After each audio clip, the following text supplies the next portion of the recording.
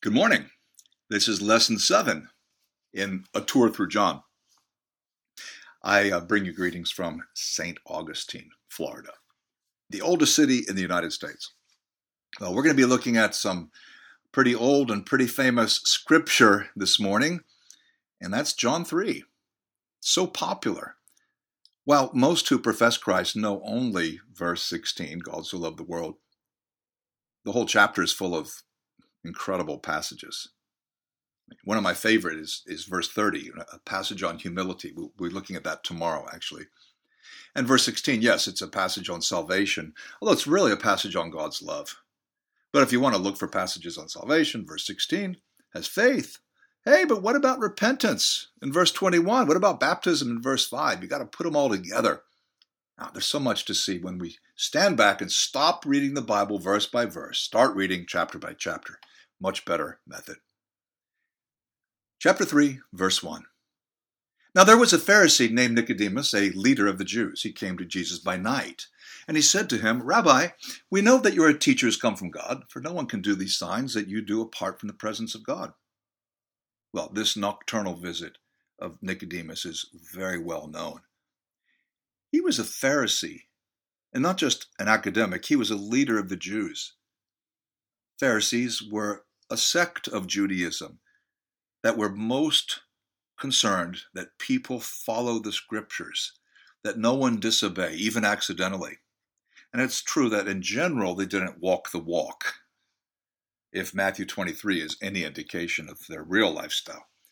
But there were exceptions. There were Pharisees who were great men, and a number of them became Christians. And the Pharisees were right about the need to obey God's word.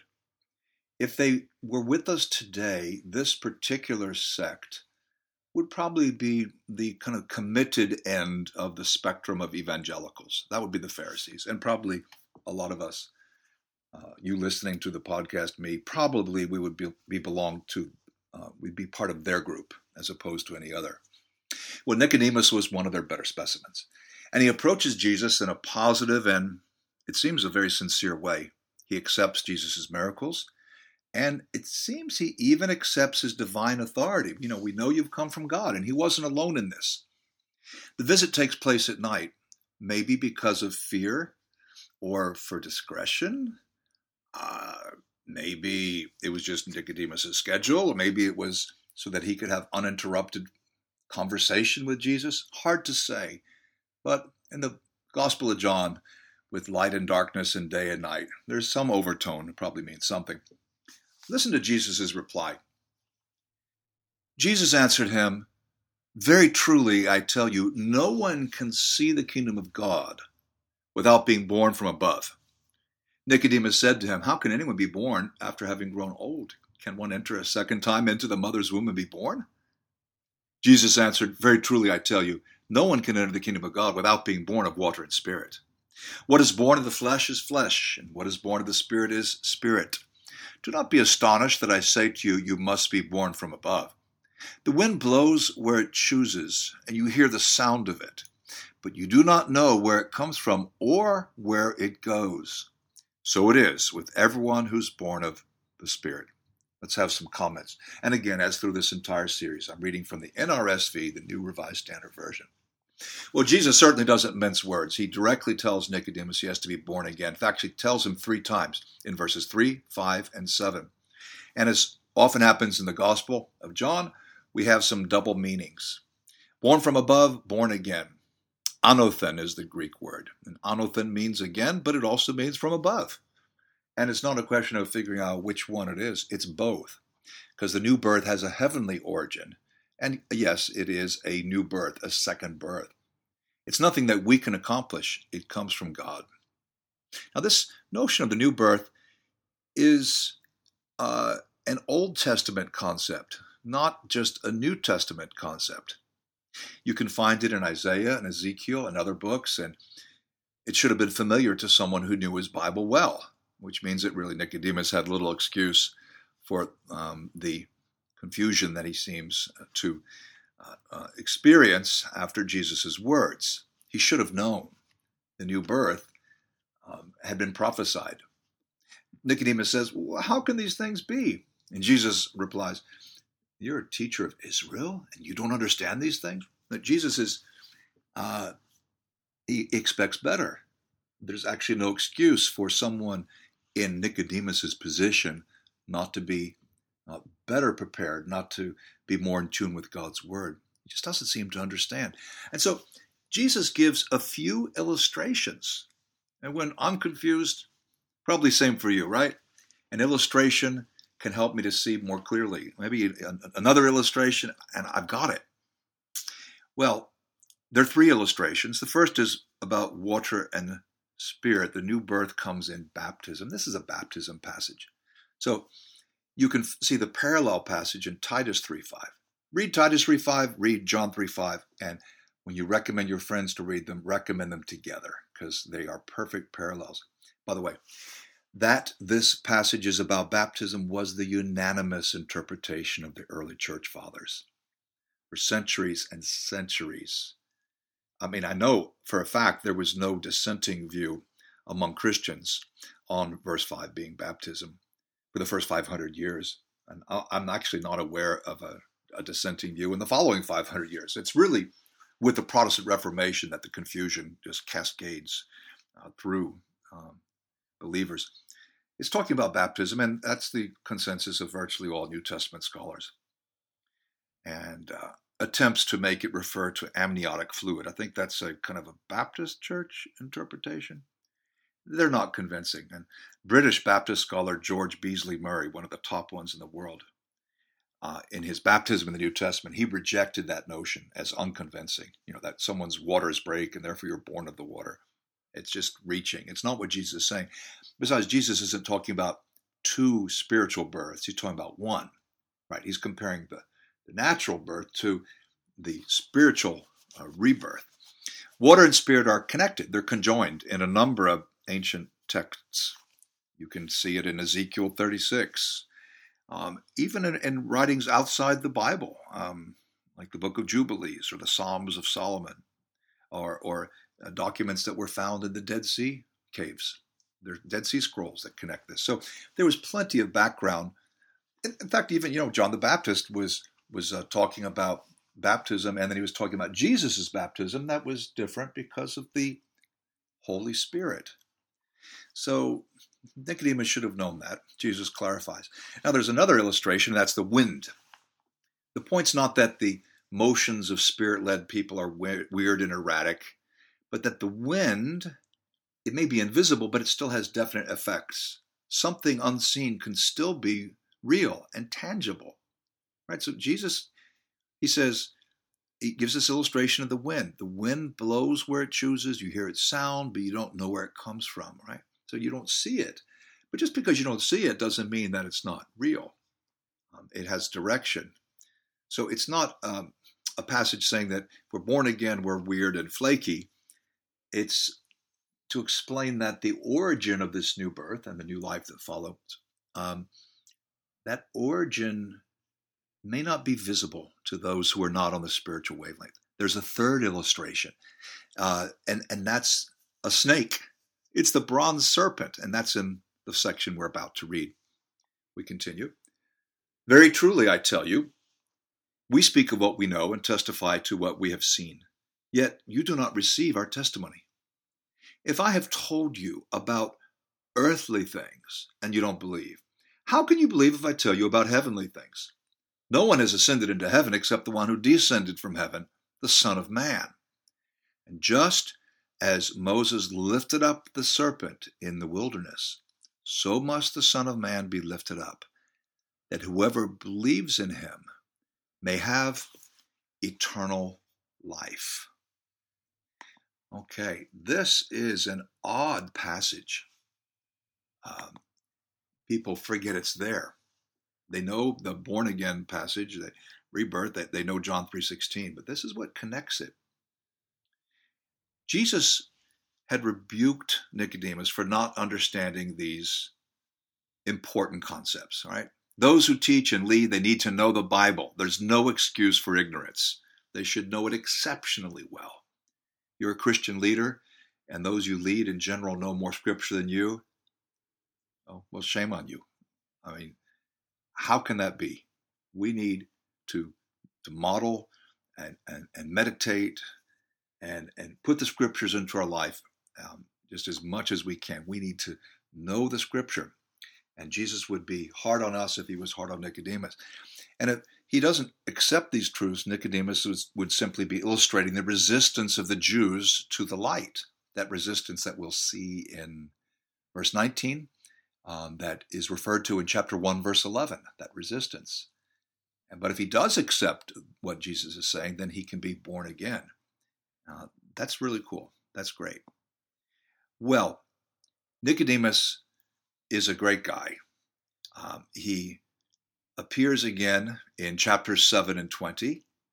The trajectory of his faith is clear from the night visit to defending Jesus before the Jewish leaders, chapter 7, approaching Pilate for the body of Jesus in verse 20. If he continued on this path, and I admit this is speculation, he would have become a strong Christian.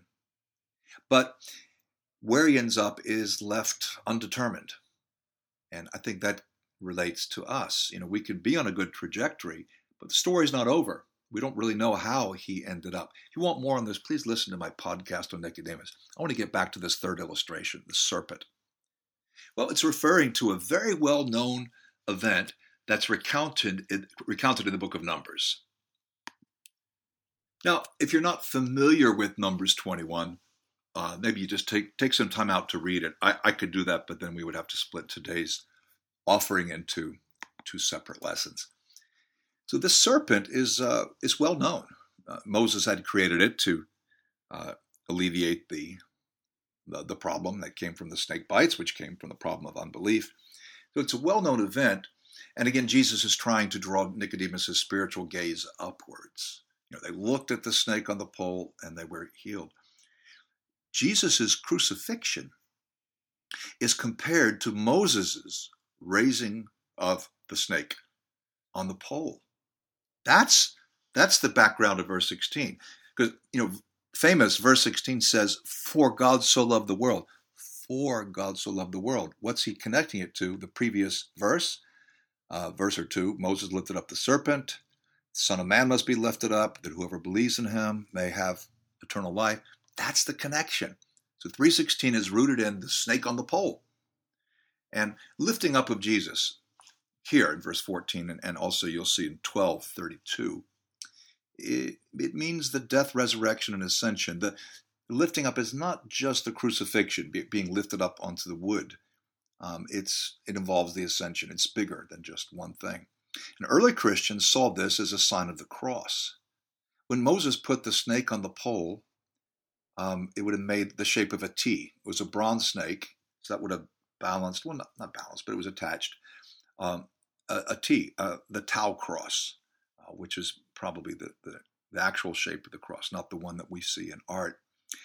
And now in Hezekiah's time, that bronze serpent had become an idol. It was so venerated that in the great cleanup, the reform that Hezekiah heads up, the snake has to be destroyed. Well, that's 700 years after Moses' time. Okay, so again, you see, all three of these passages draw us upwards. The snake is lifted up. The wind comes from above. The source of the new birth is also heavenly.